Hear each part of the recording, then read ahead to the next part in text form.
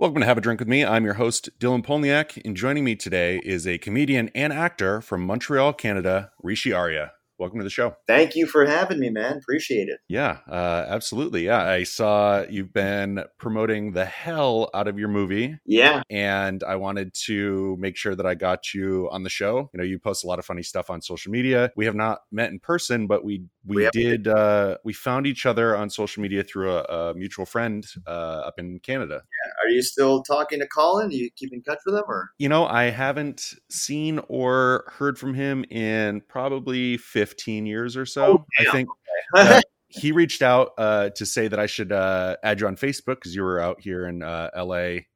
And that's really all the conversation I've had with him, unfortunately. Paying dividends 15 years later, not bad. Yeah. We hung out a lot, probably the last few years of high school. He was the next town over. But yeah, we went to a bunch of parties growing up, and that's how I met him. Yeah. So comedian and actor, did you get started in Montreal?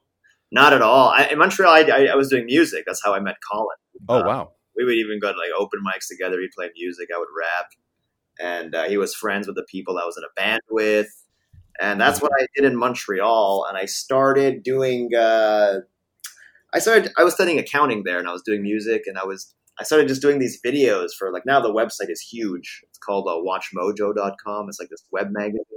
And I started off when they were starting off. They had like a little comedy channel, and I was kind of acting with them. Yeah. That was kind of my first little acting I was doing. And then I decided just to get the hell out of that country because I was never going to make a living doing anything I want there. And, I basically started doing stand-up in New York, and I was studying acting there. That's kind of when I was really trying to do it properly. And so, yeah, no, I never really did anything in Montreal. I did like maybe one community theater play, and that was it. Yeah. And you're in, are you in Los Angeles now? Yeah. Okay. And how long have you been here? I've been in LA for since 2012, so 8 years. Oh, wow. So that must have been when Colin told me to add you on Facebook. Yeah. Because at first I was in New York for 3, and I was still in touch with him then, but I mean, I guess I haven't spoken to him now, and probably since the whole time I've been here. Yeah. Do you find it interesting when people are like, "Oh, you live in Los Angeles. This so and so is going to be in Los Angeles. You should hit them up." Do you get that? Well, I don't know if a story. I mean, that it sounds like it's annoying, when it happens, and it is. When I was leaving New York, I knew a comic in New York. Who was like, "Oh, you're going to LA? Hit up my buddy, and he'll show." I was like, "I'm not going to hit up your friend and just for him, And he goes, but I humored him. I was like, "Yeah, sure, write it down." He wrote his name and his number down in the notebook, and I just forgot it was ever there. Moved to LA. I lived like in a living room for like 8 months, and I moved. And as I moved, I would always carry this notebook around with me, and I was like, "Do I even need this notebook? What's in this?" And I open it up, and the first thing I see is that phone number that guy I don't even know anymore wrote down to call, and it was Eric Andre's phone number. Oh, shit. Oh, damn, I should have called that guy because it was kind of before he blew up. So I don't know. There's a lesson I learned there, I suppose. But yeah, it's normal. Yeah, I moved out here 2011. Yeah, 2011. Yeah.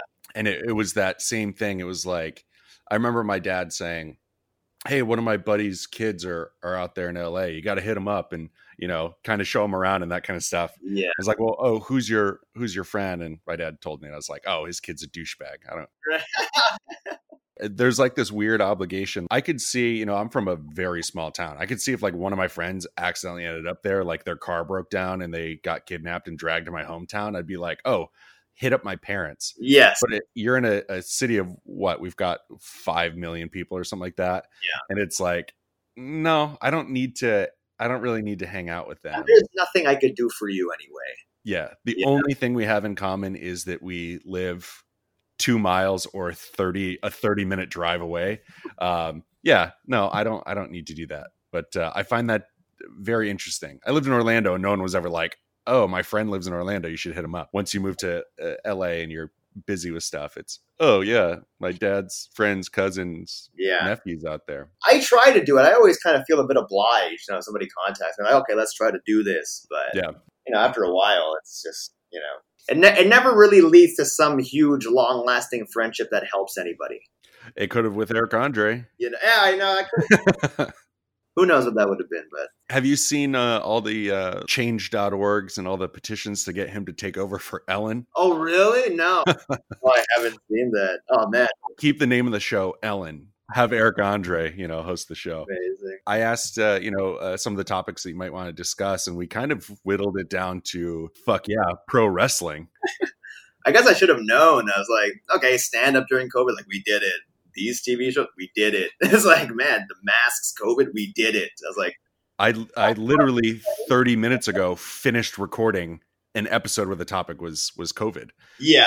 And I was like, and it just so happens you got back to me like right after, my previous guest, Brandon Burkhart, very funny. Yeah. But yeah, we dove into COVID. So unfortunately we couldn't talk about that, but you've got your early 90s yes, WWF t-shirt on right now.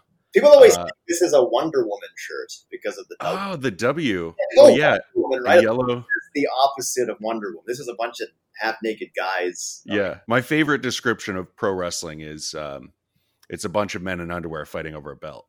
Basically, yeah. And so pro wrestling's our topic. it really is. Are you a pro wrestling fan? I know you said you're having a TNA guy on your show and stuff like that. I absolutely love pro wrestling. Mm-hmm. I've followed it since 96. Okay. And I watch probably 4 hours of it every week. I know it's really bad. I've always been wanting to cut down. Mm-hmm. Ironically, I finally cut down during COVID time, which is when I think I would ramp it up. Mm-hmm. But pro wrestling is that nuisance where it's like I'm watching it like I watch the news. Yeah. Like I feel like I have to know what's going on. Like that's right. Every day I wake up, I listen to that. They always put like the Figure 4 Weekly, like the free clip they have on YouTube. Yeah. I listen. There's a one or two new ones. That's what I listen to when I brush my teeth, shave, go in the shower, whatever. Mm-hmm. It's basically become like the computer wallpaper of my mind. Yeah, I find myself just like I don't follow WWE so much anymore. I followed it from 96 until I'd say probably 2014. Yeah. Awesome. And then I got really into NXT around 2014. Of course, yeah. Yeah, so I stopped with Raw and SmackDown, switched to NXT. TNA wrestling, I was into that for a very long time. TNA is very good now. It always had like these weird, like, it's like bad for a long peaks and valleys, man. And it's like good, and then 2002 to 2009, I would say TNA was like on the verge of really breaking out to be, number two. And then they brought Hulk Hogan and Eric Bischoff in. And I actually thought when they did that, and I wasn't watching wrestling much at that time. I kind of fell out after the invasion angle. I fell out for a few years. Mm-hmm. But when they did that thing, when they had all those guys in TNA and they brought in Hogan and Bischoff, everybody was hating on it. I was like, hold on, this could work because it's head to head with Raw, because Raw was so bad. Yeah. And I was like, there's no way they're going to be worse than Raw. And I just didn't. I guess I was wrong. I mean, I enjoyed Hogan and Bischoff, but I mean, the first thing that they do is they get rid of the 6-sided ring, which TNA had for, I don't know, 6 years or so at that point. You get rid of their brand right there. Yeah. And then you've got like Val Venus going over Christopher Daniels. Like, what? This is anybody who had a name anywhere else, just kind of, even though, pro wrestling, I feel like nowadays, especially now with stand up, with politics, with Hollywood, it's like, it's all booked like wrestling. Mm-hmm. Val Venus, it kind of, for them to make Val Venus their guy, to think, they're like, oh no, it's because he was in WWE. Like, yeah, but no one's going to watch the show for Val Venus, know?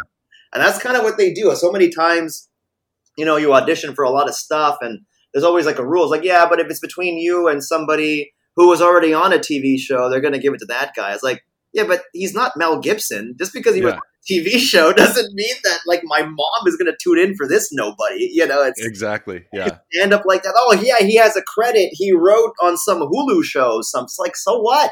Yeah. Do you lose a lot of parts to Val Venus in Hollywood? Yeah. Val Venus, what's weird is Val Venus, he's an interesting guy now.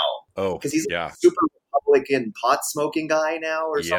Yeah, he's rough to watch. Yeah. So actually, I take it back. Val Venus might be a draw now for me because I just want to see what he's going to say. Yeah, right. He'll do it, but back then, not so much. And he's Canadian, so I guess I got to give both props. Do you follow All Elite Wrestling? Very much, yeah. I really enjoy the way that they bring characters in. Former wrestlers. I mean, we've got Miro in there. You've got Zack Ryder, which is he's kind of there. But then you've got Brody Lee, and you've got all these big WWE names. And like the big thing is like all these guys wanted to leave WWE, but they've done such a good job of integrating them into storylines where it's not, hey, we're going to put Val Venus over Christopher Daniels. It was just like Hogan came in and it was just immediately going to squash all the TNA guys with these former WWE guys. Yeah. And there wasn't like storylines around it. No. Nasty Boys went against Motor City Machine Guns or something. It was like every friend of Hulk Hogan was just there to squash all their people. Obvious. Yeah. And you can't get away with that in the internet age. Now it's all under a microscope. Everyone's going to hate it before you do it. Yeah. I feel like AEW has been doing it pretty well. I mean, there are things. I actually I really wanted them to bring Miro in. Yeah. He was one of the people I feel like they had to bring in a while ago. Like I wanted AEW to really go after the guys, these international guys that WWE doesn't do anything with. Yeah. To make them more of a global brand, so I kind of like, he was one of them. If they can get like Aleister Black, if they can get Buddy Murphy. I'm waiting for Cesaro, Nakamura. If they can get these guys where WWE is not doing anything with them anyway. Mm-hmm. Yeah, the gimmick every time that WWE brings in a foreign guy, their gimmick is I'm foreign. Yeah, and that's it. It's not a what a great wrestler, what a great speaker. It's kind of a cool appeal because I know. Yeah. Kind of like when we watch New Japan, it kind of has that because they're all Japanese. So to me, it's a foreign appeal. To them, it's not. But the American guys who come in and their gimmick is not I'm an American. Exactly. Yeah, you've got Lance Archer and John Moxley going over there. It's like John Moxley's basically, this is probably going to be shit on, but I think John Moxley's like the new generation Stone Cold Steve Austin. I mean, Jim Cornette hates him because of that. Yeah, I think he's a little too goofy. Like, amazing wrestler, amazing talent, amazing on the mic. The dude can fucking wrestle, but sometimes when things he says, it's just so cheesy. And I'm like, no, I want you to like smash beer together and chug it, Don't be like calling someone a dork. Like, I guess that's not, he has that thing where it's like, he's kind of like a comic who has 5 minutes, but he's going out there and doing 17. Yeah. I go, I can see you're funny, but it's just not, you didn't work on it enough. Yeah. I had a friend, a very close friend. He was a writer in WWE. And it's fun because like when they were pushing, Roman so much as the big babyface guy, I'd always tell him, I was like, I don't understand why it's him over Rollins and Ambrose. He's like, no, but he's the best guy. And he really believed that he was the best guy. It's like, no, but Ambrose is better than him on the mic and Rollins is better than he is in the ring. So like, just that alone. And he goes, no, because Ambrose is just like, what's his thing? He's cool. So what? Yeah. And I was like, oh, you're kind of right. I see you do kind of have a point. Yeah, he is. He's just like kind of a cool guy. Interesting thing with the Shield is you've got Seth Rollins, the talent. Yeah. You've got Dean Ambrose, the voice, and you've got Roman Reigns, the look. Yes. And they were great together, but separating them was rough.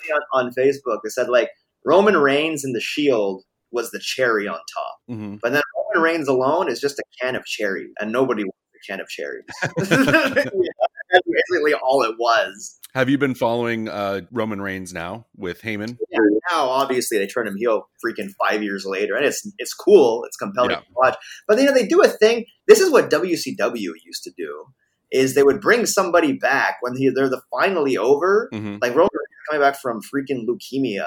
And he's actual good. Like, even I'm happy to see him. Yes. You know what I mean? And I was sick of the guy. I was like, oh, cool.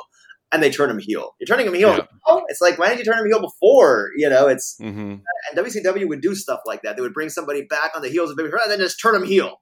Like, it made no sense. Just like, But I am enjoying it because that show is pretty bad. So I'll take the difference of it, anytime I can get Paul Heyman in pro wrestling, I'm in. I loved him when he managed the King of Swing, Cesaro, and he turned Michael McGillicuddy into Curtis Axel. Very short lived too. Yeah, it was like weeks. It didn't make any sense. He beat like Triple H 3 times. Yeah. And I was like, this guy beat Triple H 3 times, and he was teaming with Ryback, whatever their tag team was. Boy. Yeah, Ryback. Yeah, it's very interesting. The only thing I don't like about Roman Reigns now, I enjoyed him before the like leukemia, but I hated that he was.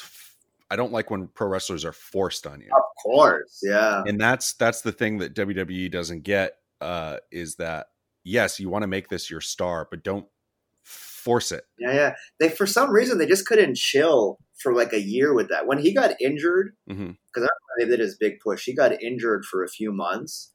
And then in that time, Daniel Bryan came back. Everybody was loving him. Ambrose got over. Dolph Ziggler was super over. He had those amazing ladder matches with Luke Harper. Yeah. The guy's the best. He's the best seller now. Yeah. And basically, Roman comes like, no, it's going to be this guy. I was like, if they just, like, at Mania 31, where they gave him whatever, they had put him in with Brock, and they had to do the thing with Rollins, which was cool, honestly. But if all they had done is on the card switched Roman and Daniel Bryan, so it's Bryan against Brock for the title, and Roman won the Intercontinental title in that ladder match, people would have loved it, and he could have just headlined the next year.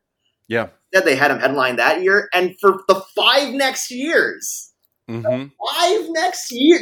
done that. Yeah. I think maybe Hogan did it 5 years in a row, but that's really it. Yeah. Speaking of Hogan, and on the same wavelength of this, is I just started WWE Raw from episode 1. Oh wow! Okay, yeah, that was Taker, Damian Demento, right? It's I think of the main event or something like that. Yeah. Yeah. I'm sometime. It started in January, and I'm sometime in April now. So I've been watching every episode, and then I'll watch the pay-per-views. And Hogan returns at WrestleMania 9. Yeah. After Bret Hart and Yokozuna. Yeah. Like Yokozuna wins, and then Hulk Hogan's like, I'll throw up a challenge, brother, and then like beats him right there. Yeah, 9 seconds. And it's like, no, that's not what we wanted. People back in when that came out, back in 93, watching WrestleMania, that's not what you wanted. You wanted Bret Hart to either win or Bret to be fucked over. Yeah, when they did Hogan Warrior in Mania 6, apparently that was supposed to be the end of Hogan. That was like, okay, it's been enough now. We're going to do Warrior now. It didn't work out, but I think Hogan has been long kind of, I guess his heel turn saved him, but it's crazy to think, as 93, I was still young. Like that was like the first or second pay-per-view I watched, Yeah. And I remember people were sick of Hogan back then, which is it's incredible to think of. You know what else is kind of weird to think of? I remember about 2 years ago, 2018 was supposed to be the end of Bret Hart's 20-year contract that he signed with Vince McMahon prior to the screw job. So that never happened. He would have been there until 2 years ago. That's like, isn't that crazy? Yeah. How different that would have been. So I don't know.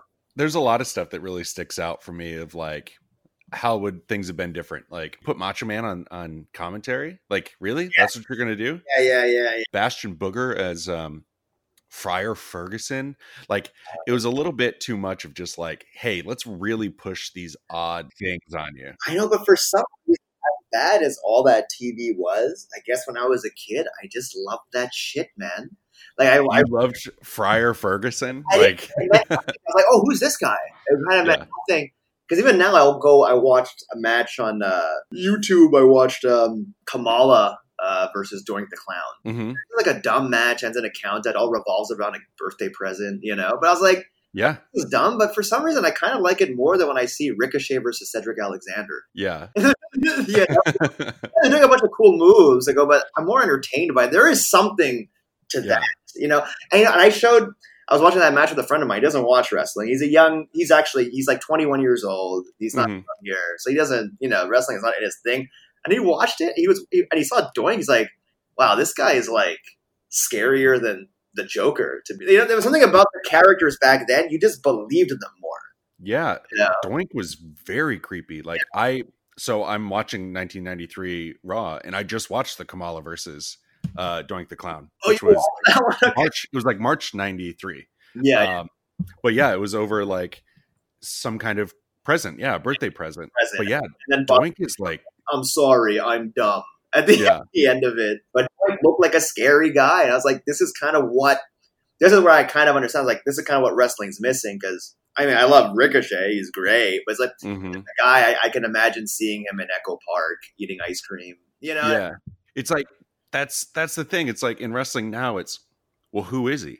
Yeah, Great. Seth Rollins is a great worker, but who is he? excellent. Oh, burn it down. Okay, what is that supposed to mean? You know, they don't really like build the character. It's just well, you're Seth Rollins. Oh, you're the Monday Night Messiah now. Yeah. Okay, what does that mean? Or you look at Kamala. I really thought Kamala was whatever the fuck he was. Yeah, Ugandan giant. Yeah. I was like, man, this guy is kind of freaking me out. You know, I saw a promo that Nails cut on Undertaker, just like a Nails promo, and it was like the scariest thing I've ever seen. I was like, we're not getting anything like this anymore. You know, I guess like Bray Wyatt is trying to do that. You know, but that's really kind of it. You know, I don't even know if that can come back. I don't know if it's possible. Yeah, it's interesting too. It's like I think of this all the time when I'm watching wrestling. You know, we'll never get another Undertaker.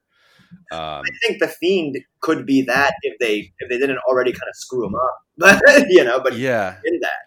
And I hate that mask. Like, this is why I feel like the next evolution of wrestling, and it's going to have to be WWE that does it because they're the biggest one and they have the least to lose. The next evolution is you do this kind of World Series of wrestling where, you send your guys to New Japan, to AEW, to TNA, because if you're just seeing them on the same TV show every week, they're not special. Yeah. Not special. You're seeing The Fiend do his thing every week on the same show. He's going to have to lose to somebody, and then it kills it. Whereas if he just goes away, you send him or you send Walter from NXT, you send these people to different places, and you're just interested, and you're watching everything more, you know? They'll just never do it because the mentality is so old. Like, no, it has to be us. And we try to put everybody else out of business. Like, but you're not going to see that anyway. So why bother? Yeah. You know? That's what I loved about TNA back in the mid 2000s. They did the X Cup. Yeah. And they had, Mexican wrestlers, Canadian wrestlers, Japanese wrestlers all competing against each other. And it was like, awesome. Like, that's great. Yeah. But now I think obviously there's like, I mean, I don't know this 100%, obviously, but there's this bad blood between All Elite Wrestling and New Japan. I don't know if that's still going on. Yeah, I don't know if it is with a check, but that would have been a beautiful partnership. That's what I thought it was going to be. I was kind of sure it was going to be that they were going to be working together, and they would get a lot out of that because then you would see a good Kenny Omega could be in a tag team with Hangman Page, but he has his singles matches there. Yeah. It's like, and it's cool seeing them in a different environment. And maybe at Mania, someone does an open challenge and someone from AEW or Chris Jericho shows up just for one Mania. Yeah. Do it. What are you going to lose? What do you think happened from that? You know? I mean, they did that back in 2009 or 2008 where Christian Cage. Yeah, Christian went to TNA or something. He was in TNA and he did. Oh, that's what it was. He went back to WWE, but he came back to TNA to induct someone into the Hall of Fame. Yes. Yeah. And it was a deal so that Ric Flair could do something with WWE. They did the trade. Yeah. And it's like, okay, I'm going to tune in to see Ric Flair in TNA or in WWE, and I'm going to tune in to see Christian Cage return to TNA. I think it's a win-win, but also if your mentality is I need to destroy the competition and get them out of business, then that's not great. If they weren't even able to put TNA out of business, they're not putting it out of business. You know? Yeah. I mean, look at what NWA and AEW have their agreement now. You've got Thunder Rosa, one of the best female wrestlers, defended the NWA Women's Championship on Wednesday. That's amazing. Amazing what AEW is doing. And I don't care. We talked about this a little bit, but I don't really care for Jon Moxley because a lot of stuff that he says is cheesy. Yeah. I think he's a great wrestler. He's a good guy to have the belt on. Yeah. But the good thing with AEW is Jon Moxley's not shoved down my throat. Yeah. Sure. Yeah. I may not like a certain wrestler in AEW, but not shoved down my throat. The only thing I don't like about Moxley is that I kind of feel like they have to put the belt on a guy who is not in WWE. Because it was Jericho, it was Moxley, it was almost Cody. It's like, you guys got to put it on somebody. Well, look right now. You've got Brody Lee as the TNT champion. Yeah. You've got the Revival as the tag team champions, and Jon Moxley is the world champion. To me, that's not good. We just need Tainara Conti to get the women's championship, and then trifecta. There. That's my next thing. Is like, who's going to be the guy? I think someone like Hangman Page could be that guy. It's got to be somebody else. I expected MJF to take the belt. You can't have going to, but I might have preferred that to having Moxley right now, just to not have it on an old WWE guy. Yeah. I don't like that they're building Moxley and Archer so much when they should still be building that Moxley cheated in his match. There should be a rematch. And then surprise. Well, the thing is, they're doing. I think are they doing that at the pay-per-view? Archer and Moxley. They're doing it. They're doing it at the 1-year anniversary show on TNT. I have a feeling at the next pay-per-view they'll probably do Moxley and MJF again. Yeah. One thing that they haven't done is they haven't done multiple matches between two people for the belt. So I would like to see MJF versus Moxley at Full Gear, and MJF cheats and wins. Right, yeah. And then have to do their third match, which, they do that rubber match, and then we get an actual storyline in the main event where it's not just like, oh, Jon Moxley's got to go against Brian Cage. Cool. Jon Moxley's going against Archer. Because MJF is so young, I can kind of see them, maybe they want to, because I can see that they do a thing where maybe him and Wardlow, and they do like how Diesel and Shawn Michaels back in the day. Yeah. When the tag belts together, they, MJF gets the Intercontinental title, and then maybe they both feud over the world title in like a year or two. Try to drag it. I can see that, Yeah, I just don't like the MJF loss. He's got that loss. But it is kind of a stricken from the it's a loss that doesn't count, Yeah. So that, that means something.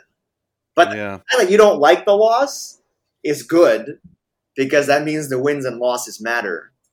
Whereas WWE, everyone's losing and winning all the time. It doesn't make it means nothing. Yeah.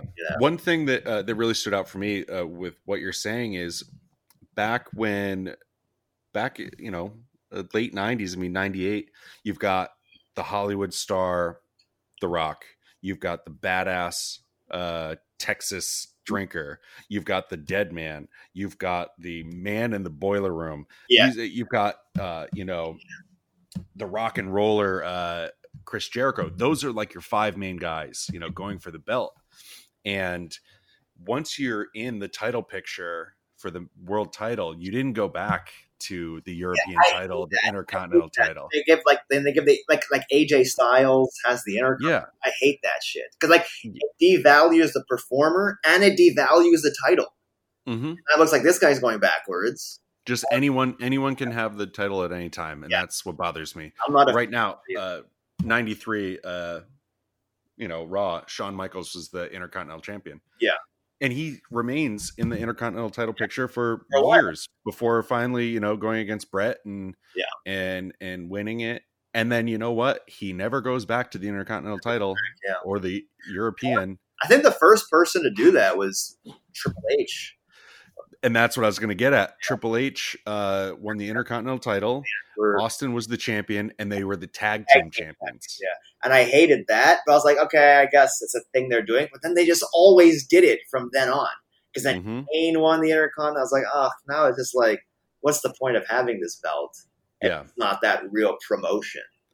Yeah, because you look at The Rock, he debuted, 96? Survivor Series 96. Yeah. He stuck around until 2003, but for the most part, he was done in 2000, 2001. Yeah. So career expectancy for wrestlers was typically 5 years. So within that 5 years, you're getting over the first year or so. Then you spend 2 years chasing the mid-card title. And then after the mid-card title, you finally are like, okay, I moved into the main event picture. Could you imagine Kurt Angle going for the Intercontinental title? Why would you do that? Could you imagine The Undertaker? Like, the worst was when Ric Flair won the Intercontinental title. You remember that? I mean, I guess I agree with that. During the whole Evolution Something like thing? No. It was after the Evolution where he won it. He was a babyface, and he had to even go like, "This title, I swear to God, it means just as much to me as all my world titles." Like, you had to like say that. Oh yeah. I'm like, oh, don't say that.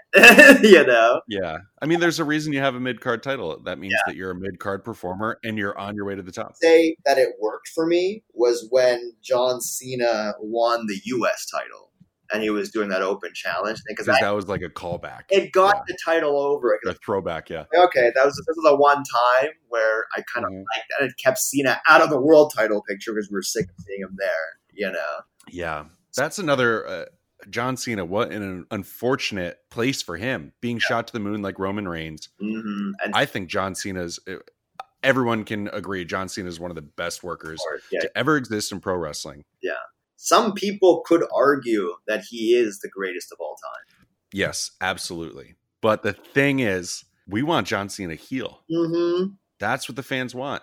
And sure, he sells a lot of merch, but he kind of did heel on the Total Bella show. Oh yeah, it was his way of being a heel when he was like being mean to Daniel Bryan. It's kind of, you can tell he was acting on that show. There's no way he's really like that. Yeah, you know, right. There's no way that Total Divas, you think Paige is friends with Natalya Neidhart? No. I think his chance to go heel was when CM Punk was having his thing, the Summer of Punk, and he was feuding with Cena. Anyway, that was where you should have done the double turn with Vince. And Cena would have been a great heel feuding with a face Punk. And I think they really lost that opportunity. And they could say merchandise this. He would still sell the merchandise. And Daniel Bryan was selling a lot of merchandise at that time too. It's kind of like the Yes Movement, you know? Yeah. I look at wrestling over the last 10 years, and two things really stick out for me in WWE. Summer of Punk and the Yes Movement. Yeah. This is the first time WWE is really pushing someone that the fans want with Daniel Bryan. And you have a genuine storyline of, obviously CM Punk didn't want to be there. Look, he quit 4 years later, or 2 years later, whatever it was. And never came back. And you've got someone whose contract is up, leaves with the belt. Obviously they re-sign him, but you should have played it out for 6 months, played up to WrestleMania. You've got Punk taking the world championship at SummerSlam. Yeah. Played up till WrestleMania. Instead, they squashed it almost immediately. Yeah. They gave John Cena his own belt, and then it was like CM Punk came back, and then it didn't matter. Lost to Triple H. I thought maybe it's going to be. I was kind of excited because like Triple H was the new GM. I was like, oh, they're going to build up to maybe Punk Triple H for Mania. They did it right away in September, and he lost. And I was like, why? You know? Yeah. I thought basically Daniel Bryan and CM Punk were going to be the new Cena and Orton at that time, and it just didn't happen. It's still Orton, and Cena's gone. And what was the point? You know.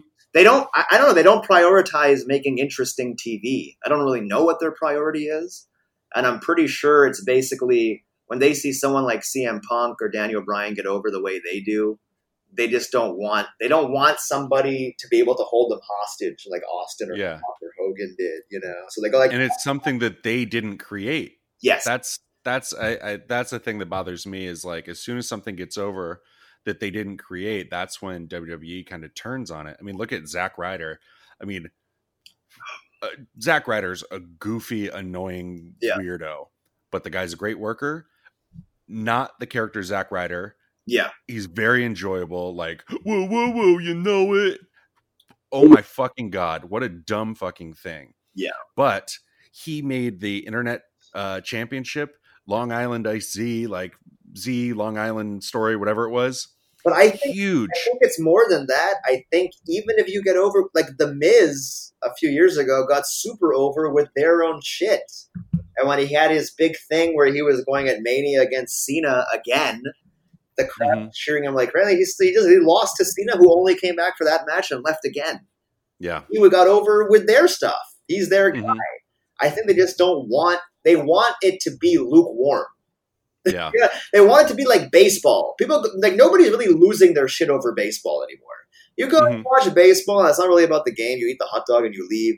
Like I feel like but it's a multi-billion-dollar thing. I think that's kind of what they want for their wrestling. Like, yeah, you don't care. That makes sense. You know, yeah. But Roman Reigns got leukemia. He left. It didn't affect the ratings one iota. He came back and it helped only because he turned heel. And it's interesting, but it didn't matter. And I think they like that. They don't want to be dependent. We want to just fire whoever we can fire when we have to do it, and that's it. You know? Yeah, I guess that makes sense because they lose The Rock, they've lost Cena essentially, and it hurt. And it's like you can't. Yeah, I guess WWE sees it. You can't have a wrestler bigger than your company working for your company, or you're just going to shit all over him. Yeah. Where it's like that's not great. That's what I loved about late '90s wrestling is. Yeah. You've got Steve Austin, Kurt Angle, Chris Jericho, The Rock, The Undertaker, Mankind. What I notice now is nobody can come out. Nobody can come out more than once on a show. Austin used to come out at the beginning of the show. People would go crazy. And raise hell. And they would go crazy again. Now someone comes out at the beginning, they'll go crazy. Not as crazy as before. And then they come out again, it's silent. So like, I already saw this guy. You know? Oh my God, you hear the glass shatter? Yeah. Like that was really, but dude, even when I watched like Kane versus Gangrel from a Raw, and they were going nuts for both of those guys. Yeah, like more than they go nuts for Drew McIntyre or whatever. Mm-hmm. It was just a different time. It was just done better. It was done with care and urgency. Yeah, and I think Drew McIntyre is basically Vince McMahon's wet dream. Yeah. He's 6'5", 6'7", something like that. The dude is jacked, amazing performer, great on the mic. But then it just comes down to, well, who are you? Yeah.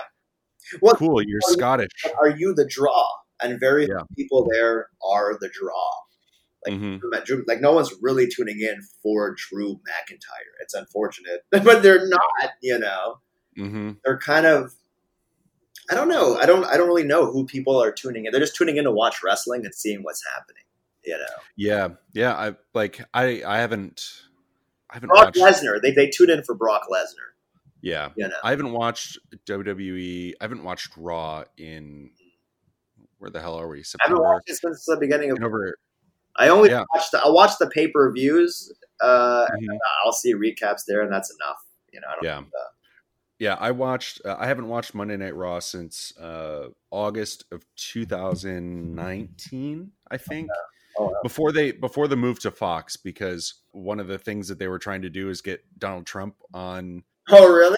Avoid that. I thought they were trying to avoid any association. Fox wanted Donald Trump. Fox, no, I wanted it. Yeah. For SmackDown's debut on Fox, and I was thinking, this shouldn't even be a concept. No matter, well, I guess politics don't have to be into this. It's just, why do you need to bring Donald Trump into this? Because I watch wrestling for wrestling. Like, he's not going to add to storylines. He's not going to add to the matches, anything. It's just, you're trying to throw someone that has nothing to do with anything just for ratings. Just trying to make it more important than it is. President there. But I think, from when I talked to my friend who worked there, I think they were trying to sort of not be associated because they don't want to ruffle any feather. They don't want, obviously they're friends and all that stuff, but they were trying to go in the direction. It's like, no, we can't associate just because. You shouldn't even toy with the idea. Right. But also at that point, leading up to that, it was also like Raw wasn't good. SmackDown wasn't good. So it's like, cool, here's the final straw. This is what you guys are kind of throwing around as an idea. Cool. I don't need to watch this anymore. Right. I watch the Royal Rumble every single year. That is my favorite show. Rumble was great this last. The Rumble's always great. I have a drinking game. There's been bad Rumbles, man. That one that started with Miz and R-Truth. I don't know what Rumble that was. That was an awful Rumble. I don't know. I can't get over Rumble. I will never say I can never agree with you on that. I've always enjoyed Royal Rumble. Always. What about the one that Batista won? I mean, you get the people who win. I don't agree with. Right. We just enjoy the journey a little bit. Yeah, I enjoyed the journey. I enjoy the surprises of it. They always try to throw in a few surprise entrants. Kofi gets his spot for the most part. He didn't get it this time, but yeah. Yeah. I just find it interesting because it's a hour and hour and a half match where every 3 seconds something new happens. I love the Women's Rumble, not this past one, the last one that Becky won. Mm-hmm. I like that Rumble a lot, and I like the Men's Rumble this past year. I think those were the two best Rumbles we had in a while, because it was a streak of not so great. The one that Roman won wasn't so great. The one that Sheamus won wasn't so great. The one that Batista won, there were a little kind of like they phoned it in with the Rumbles. I almost never agree with the winner of the Rumble. Yeah, because the thing about the Rumble is this is a way to get over someone new. Yeah. Roman Reigns doesn't need to win a Rumble. Brock Lesnar doesn't have to win a Rumble. Batista doesn't have to win a Rumble. You're going to get thrown in the main event anyways. Exactly. Yeah. You have obviously late 90s, early 2000s. It was like, okay, The Rock wins the Rumble. Yeah. The Rock and Big Show win the Rumble. Yeah. But then that led to one of my most favorite WrestleMania matches, the Fatal 4-Way. Oh, really? WrestleMania 2000? I loved that match. You've got a McMahon behind every single person. I thought that was so good. Then you've got Royal Rumble, 98? You've got Mick Foley entering 3 times. Yes. Fucking great. But yeah, I just love every 90 seconds, the match changes. Yeah. Completely. Money in the Bank has kind of, for me, overtaken Royal Rumble in terms of... I do always love that too. I really like Money in the Bank. And, I miss King of the Ring. Like the real King of the Ring, not the garbage they do sometimes here. Yeah, they do it on like a Monday Night Raw, just a random. I thought instead of doing that, they do like a men's Money in the Bank and a women's Money in the Bank. They should just have kept the men doing the Money in the Bank and just rebranded, made it Queen of the Ring. And it's a women's turn. They give them their own thing, I mean, I would be fine with King of the Ring where you don't even have to call it Queen of the Ring. Right. Call it King of the Ring, and you've got a women's match, a men's match, King of the Ring. I mean, look at Becky Lynch. She goes by the man. Right. That's But King of the Ring is the next pay-per-view coming up on 1993 Monday Night Raw that I'm watching. King of the Ring, man. First ever King of the Ring. I think that was the first ever televised King of the Ring. There was one, I think, the year before where Bret Hart won that as well. It just wasn't televised or something, but... Oh, interesting. Yeah, they keep saying this is the first ever King of the Ring. And so now they're doing the qualifying matches. And it's like, oh, fuck yeah. I used to absolutely love that. I love one of my favorite. You got King of the Ring 1998. You've got all of DX in it. Yeah. And you've got... I liked the Deadly Game they did at Survivor Series that one year where it was like a 16-person tournament for the WWE title. And I just love that tournament stuff if it's done. Did The Rock win? Yeah, that was the one with The Rock. They did the double turn with Rock and Foley at the end. They did the after the screw job. Yeah, because he rolled up Big Boss Man in 2 seconds. Yeah, and Dwayne Gill was in there. I genuinely miss King of the Ring. Yeah. I mean, cool, Baron Corbin. Baron Corbin's King of the Ring and won Money in the Bank and then lost Money in the Bank. He's like the fanciest jobber they have. One it's rough. Ass jobber. They give him everything and then they just make him lose all the time. Yeah, he's got the X-Pac heat. Yeah. Of, no one wants to see this guy. He's not a good heel. No one wants to see this guy. He knows how to work, but they ruined him with that constable thing where he just looks like a waiter. Yeah. Now, I can't imagine this guy winning a title, Yeah. Well, I think that he got a lot of, he got made fun of a lot he lost a lot of weight. So he's got a lot of extra skin. Yeah. And people always were talking about his stomach jiggling. Oh, his really? Stomach skin jiggling. Okay. And then people were constantly making fun of the dude's bald, just let him cut his hair. Yeah. And they kept that going for too long. And then it was just okay, now he shaves his mustache and he's got a bald head, but he just looks like a giant baby. Yeah. So I can't take him serious. And then he was like a valet, a restaurant worker. And I don't know how they're going to rebrand him, but they have to. They have to do something for that guy. Yeah. I think I saw something about him wanting to get a head tattoo. A skull tattoo. Bigelow. Fuck, do I miss Bam Bam Bigelow? Yeah, I know. I would love to see Bam Bam Bigelow versus Samoa Joe. Yeah. I We haven't hit on ECW at all. Did you ever watch Oh, yeah. ECW? I didn't watch ECW while it was on. I lived in Canada. We didn't really get any of that. Yeah. I mean, I'd read the book. I'd watched some old clips. And obviously when it Mhm. came back, I wasn't really even watching wrestling at all when it had its one night stand. But I came back just to watch the one night stand. One Night Stand 2005, yeah. And they really ruined that thing too. Like they ruined it almost like on purpose, you know? It One Night Stand, the first one or the second one? Both one night stand pay-per-views were great. I'm talking about they brought the brand back. And yes. Like ruined it. You've got a zombie versus Sandman. Like, man, this was the perfect, like, you know, there were 1 million people watching this thing a week that would actually want, like, you really had to do nothing. Just let it go the way it was going, give it a time slot, make it look a bit different or something, and that's it. And they just couldn't help themselves. They just had to just like make it awful for some reason. Yeah, and the main thing with ECW is, sure, there's chairs and tables, but not in every match. Like it's not as people thought. The rules were relaxed. Yeah, that's all that it was. Like Rob Van Dam, ECW's main guy, his finishing move was with a steel chair. Yeah, but then WWE added disqualifications to the matches. God, it was terrible. Yeah. Or they forced weapons into the match, which ECW didn't do. If Paul Heyman genuinely had ECW like he did SmackDown 2002, 2003. Heyman wanted to do what NXT is. That was his vision for ECW. It was like nobody really that old, and we're just doing. He wants to do even different than what ECW was. Yeah, but they weren't even doing what ECW was, and a lot of people kind of blame when RVD and Sabu got basically caught, busted for pot. Yeah, they kind of blamed that, which maybe, but like, why ruin the whole thing for that? You know, that doesn't make any sense to me. But Rob Van Dam wins Money in the Bank and then cashes it in on the WWE Championship, turns it into the ECW Championship, and then they strip him of the title.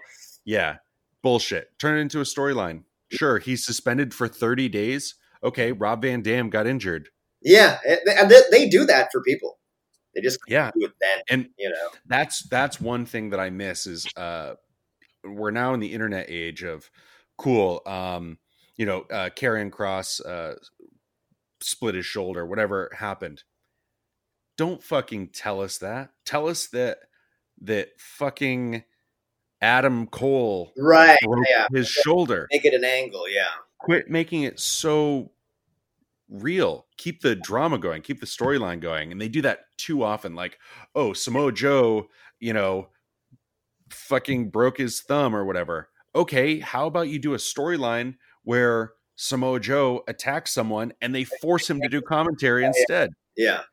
It's far too often. Jeff Hardy drinks and drives. Cool. Yeah. That's happened over and over and over, and you're suspending him for fucking a month. Yeah. Do you want to keep taking these stars you keep building up who make mistakes? Everyone makes mistakes. And then every time they make a mistake, you put them all the way back to the bottom? Or do you want to fucking get paid on this? Turn it into a storyline. Obviously, they did with Sheamus, which was very fucking stupid. Yeah, where Jeff, they did that angle before, though. I think. Yeah, he like killed Elias, and then the cop like opens the door and like grabs a piece of paper and he's like, Jeff Hardy. Oh, awful. Do you think New Japan will ever come to the States? Do you think it'll ever get over here? I know a long time ago they were going to do a thing where they were going to televise before AEW. They wanted to do an American television show where it's New Japan, the way it is, but the American commentary was going to be CM Punk and Jim Ross. Oof, that would be amazing. And I thought that would have been enough. I don't need AEW if I just had that. You know what I mean? We just had that. And I mean, there. We've got New Japan's here now. So you probably don't know this. I trained to be a pro wrestler. Oh, okay. I trained here in Los Angeles at Santino Brothers for about 9 months. Nice. And then I got in a car accident, and then I spent 2 years dealing with all that. Don't need to get into it, but basically no way for me to go back. And this guy that I trained with, DKC, that's what he goes by now, Dylan Kyle Cox, trained with this guy.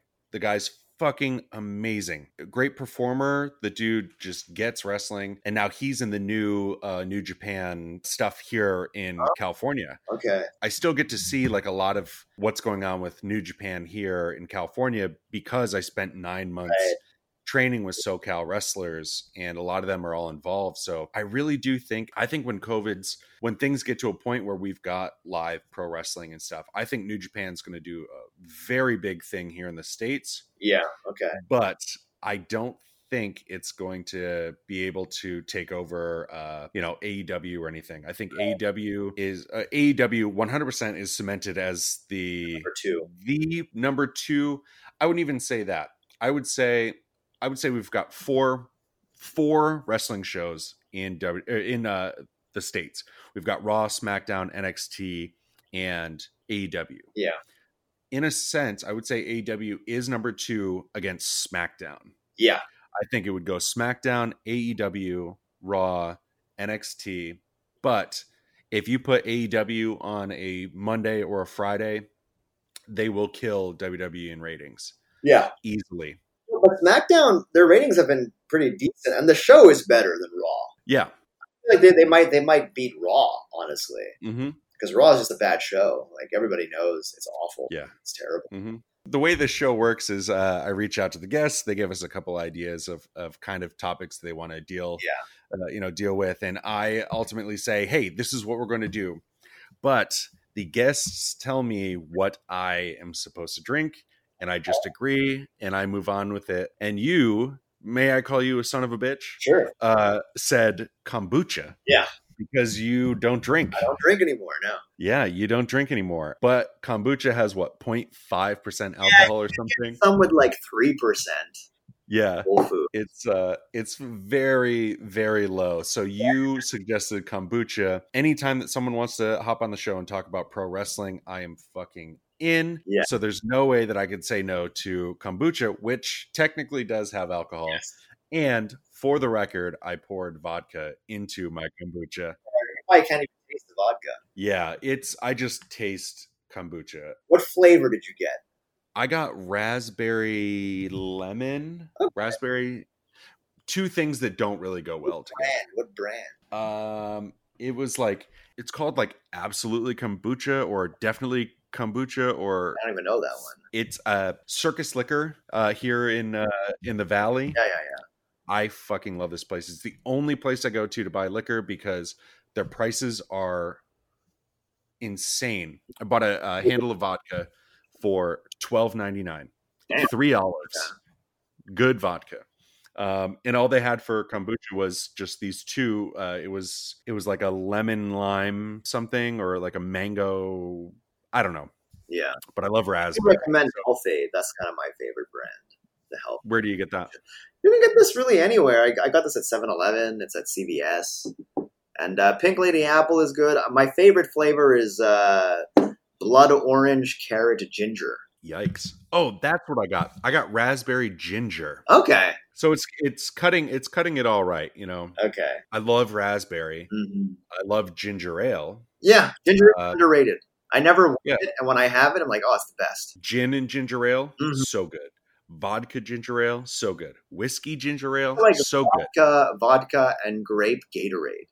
Vodka cucumber Gatorade. Okay. It's so good. I did an episode that's going to be releasing after this one. Little plug for the show, but Tom Flynn is joining us again. We're going to talk about Alien, the franchise, and we have vodka cucumber Gatorade. Yeah. It's so good. But yeah, kombucha. This is the second time I've ever had kombucha ever. Right.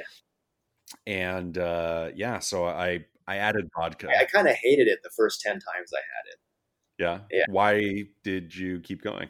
It kept popping up and something kind of attracted me to it. And then I just started loving it and I became addicted to it. I started shoplifting them because I couldn't afford it.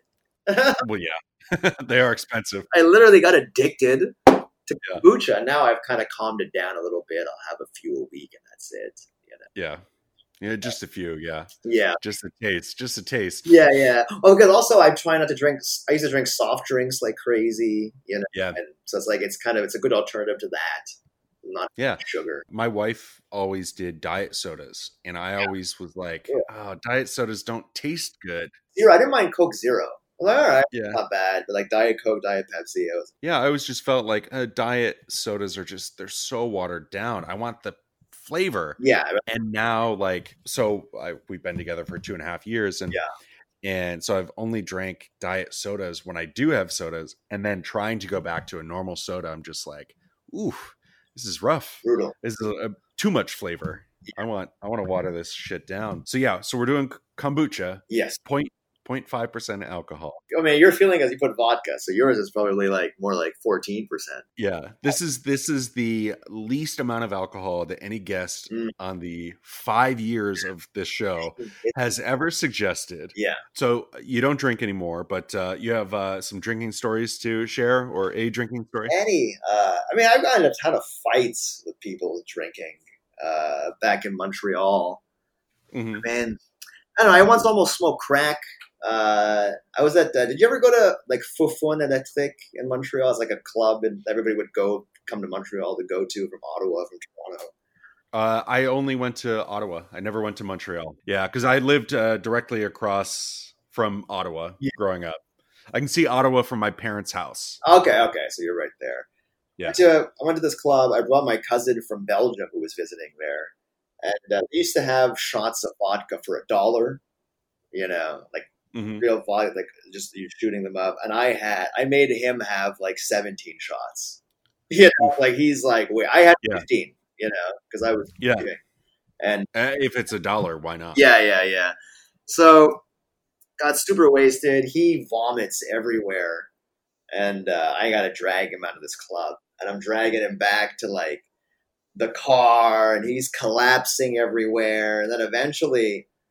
I didn't even know we had this in Montreal. Like I kind of see this type of stuff here, but he passes out like indefinitely in this crack alley where a bunch of people are smoking crack. I didn't know we had that in Canada and Montreal. Yeah. You know, I'm like, oh wow, we have this, you know. You see it in movies, but yes, it was literally an alley where a lot of people were smoking crack. And this woman comes up to me. And she had a crack pipe, and she goes, "Oh, would you like to smoke some crack with me?" You know, and I was like, "All right." I didn't even have to think. But that's the thing when you're drunk, it's like you don't even yeah, no hesitation. Like my only concern was I didn't want to share the pipe with her. That was really all. I used her pipe. Yeah, and I was like, you know what? Fuck it, I'll do it. You feel invincible. So we sit on the cinder block, which is like it's another popular. It's like. You always used to see like kind of squeegee kids sitting on cinder blocks smoking. Yeah, the crackhead's throne. Cinder block. Yeah. I was sitting on a cinder block. It's me, her, and she had to borrow somebody else's pipe, some other guy. Oh boy! So this is the second mouth. Yeah, I'm taking out with both of them. So this guy comes. He has crack in his pipe. He takes a hit. She takes a hit. And it gets to me, and I'm going to take a hit, and it's like, God save me. There was no crack left in the pipe. I can just see it's empty. It's like, I was like, is there anything in here? And it's kind of crazy to tell this during COVID times because just me holding the pipe is kind of freaking me out. Oh yeah, I'm holding the pipe. It's like, oh no. She goes, if you wanna smoke crack, you got to go and you got to buy some from that guy. So it's like. They scammed me. It's like a telemarketing scam. They got me into. I was like, wow, it's like a pyramid scheme. And I was like, okay, no, I'm not going to smoke this crack. I was still wasted. I picked up my cousin. We drove home, which is not very irresponsible to drink and drive like exclusively back then. But then I had that. I got caught drinking and driving before. Super cooperative. You know, nothing really happened. It was like a police checkpoint. Yeah, like double the limit. You know. 4 cops arrested me, and that case went on. I have a whole joke about it, but that case went on for years. And I was always pleading guilty. I was like, yeah, I'll just plead guilty. I did it. I'm not fighting it, you know? Yeah, let me pay. Let me serve my time. Let's get this over with. But it went on for so long because every time we'd go to court, like at least one of the cops wouldn't show up and the judge would delay the case. Jesus. And by then I left Canada, I moved to New York, and I was like, it was year 3 of this, me coming back to go to, I was like, you know what? I don't want to plead guilty anymore. I'm not that guy. I don't care. You know what I mean? You can't. Yeah. You're gonna convict me now? Like I just kind of became a bit bitter at it. You know? Yeah. Like, you should have convicted me then, or okay, 2 years, 3. It's like going into 4 years. So eventually, went in. The cops didn't show up again, and the judge got fed up. He's like, "All right, you know what? I'm dismissing the case." That's great. I was like, "Wow!" I was afraid I was going to get this criminal record. I won't be able to go back to the States anymore. Yeah. And for anyone in this situation, your moment of like learning that you did wrong is obviously paying the consequences. yes, You lose your license, you pay your $10,000 in DUI fees and blah blah blah, whatever. But I feel like you still dealt with that. yeah. In 4 years of dealing with this, the pain in your chest, like, oh, I'm going back again. You know. Yeah. I got into fights with people. I got into so many fights. I remember I was buying. I was drunk. This is back when obviously weed was not legal. Drunk, 3 a.m, follow a guy. I was like, hey, you want to buy pot? Like, yeah, I'll buy pot from you. I was like, okay, come with me. Follows me. He makes me follow him into this like hardcore, like native dive bar, and kind of like a hardcore bar, like a Mohawk bar. Yeah.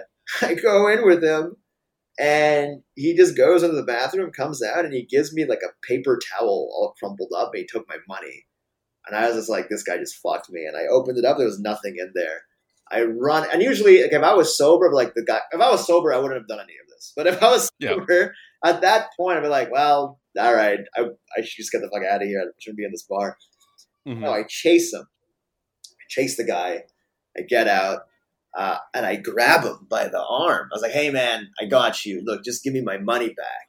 He's like, no, man, I don't owe you anything, blah, blah, blah. I was like, look, I even said, like, I can't report you anywhere. I can't do anything. I'm not going to leave a Yelp review. Just give me the money back. Could you imagine having to leave a Yelp review for a weed dealer? Yeah. And then because I drank so much, I didn't even know the guy headbutt me in the face, like hard. Oh, shit. Like one of those old school, like Samoan headbutts, Yikes. And I was like, oh, and I didn't even feel it. I said, like, did you just headbutt me? And he does it again and again. He just keeps headbutting me. And then I don't know. I freaked out. I just tackled him on the ground. The guy's like, I got a knife. He's reaching into his thing for a knife. And I was like, it's like, no, man, you ain't got nothing. I was like super like gangster all of a sudden. Yeah. And I just beat the shit out of this guy in front of everybody in the street in the winter at 4 a.m. And I got up and kicked him in the head like 3 times. Did you get your money back? No, I was like, you earned it. And I just left. I was like, fuck it. I just left. I left and I just like, I was so worried that I murdered this guy. Yeah. That I think anyone who steals deserves to get their ass kicked. At least. No matter what. Yeah. Sure, it's a drug deal gone bad. Yeah. Like you wanted to buy weed. This guy fucked you over. Yeah. Fuck that dude. Like, he deserved every kick. Steal from Best Buy or something. They'll steal from me. So I go a few blocks over. I'm watching. And then he starts moving. People pick him up. I'm like, okay, thank God. I just left. And I had blood fucking all over my pants. I was kind of paranoid, Yeah. But there's so many times I got arrested once when I was wasted. And I got arrested for something I didn't do. I got arrested. And it was like so many cops. Me and my friend were walking, eating pizza late at night. And all these cops just rush us. I'm talking like, it must have been like 7 or 8 cops.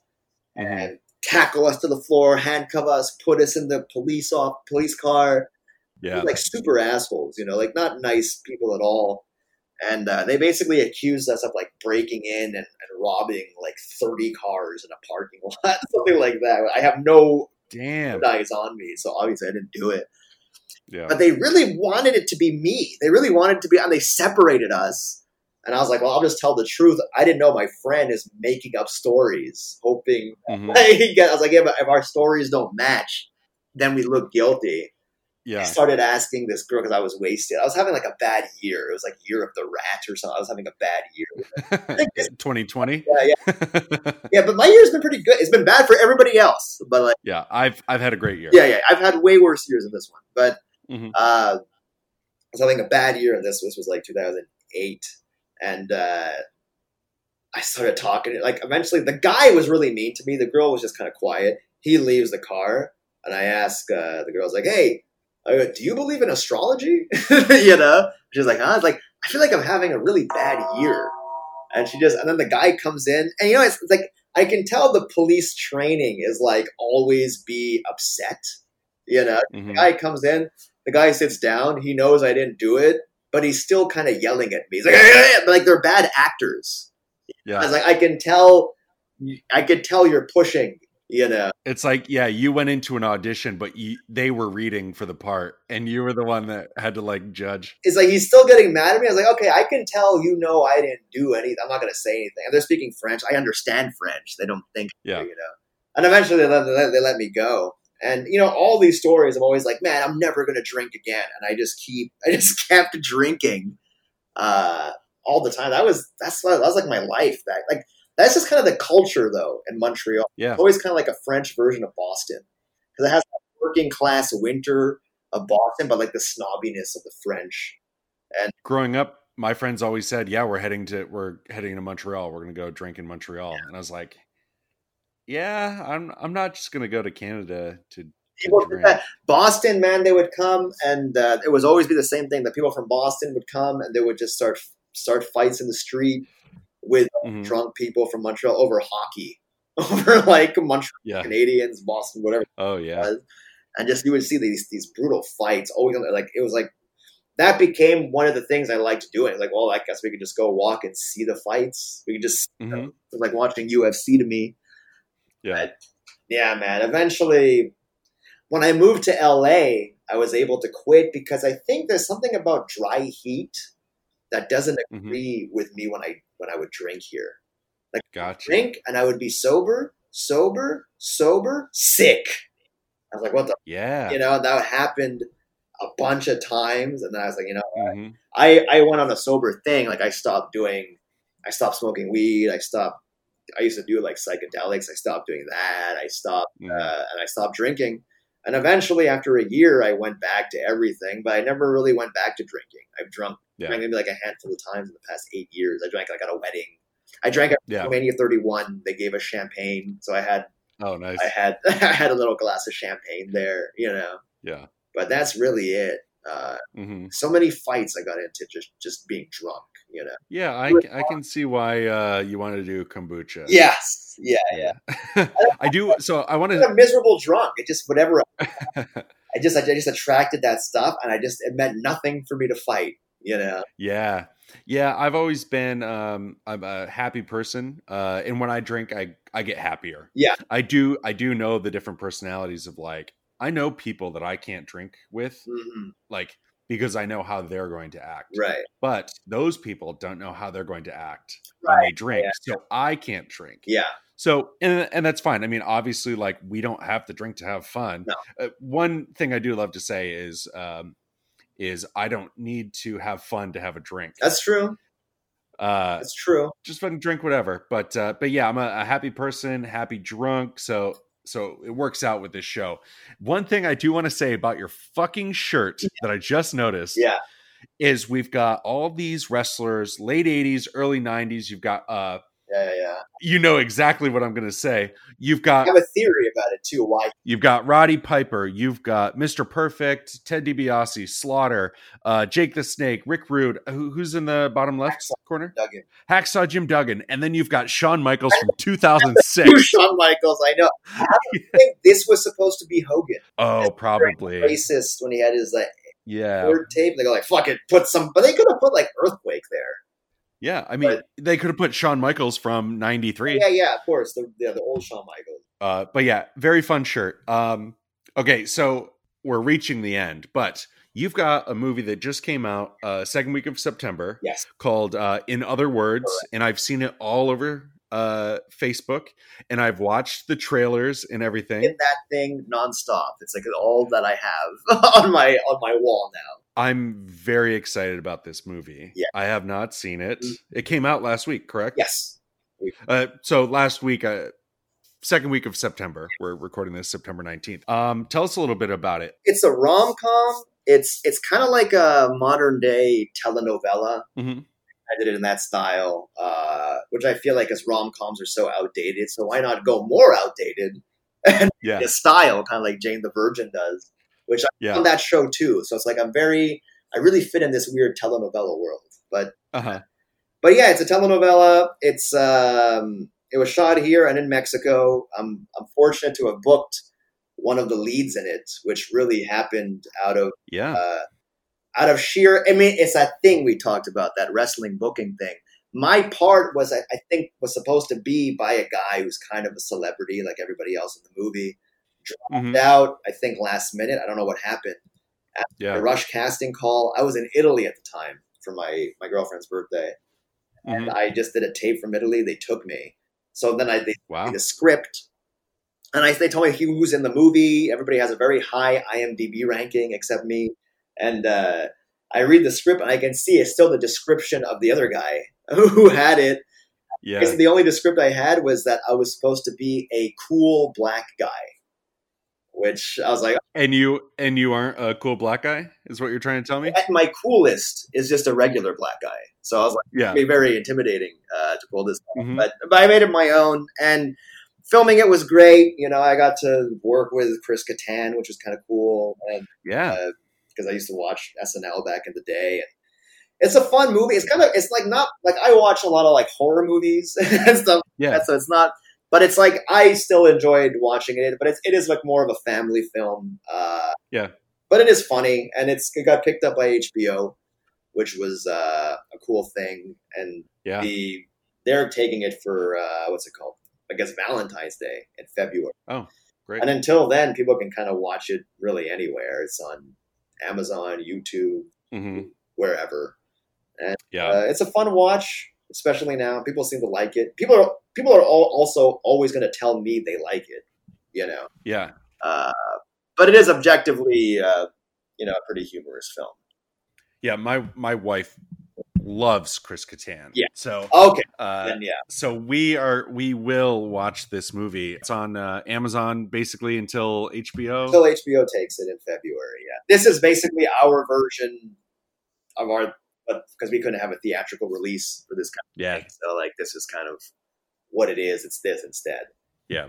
Well, to make things easier, I'm gonna do a subdomain. So you can go to inotherwords.hadwm.com, and that will direct you straight to the Amazon showing of this. Where can we follow you on social media? Social media, I have Instagram, Rishi, RSHI_A, which is A like how Canadians say it, EH. And I'm there. I'm in the profile wearing a mask. So that's me.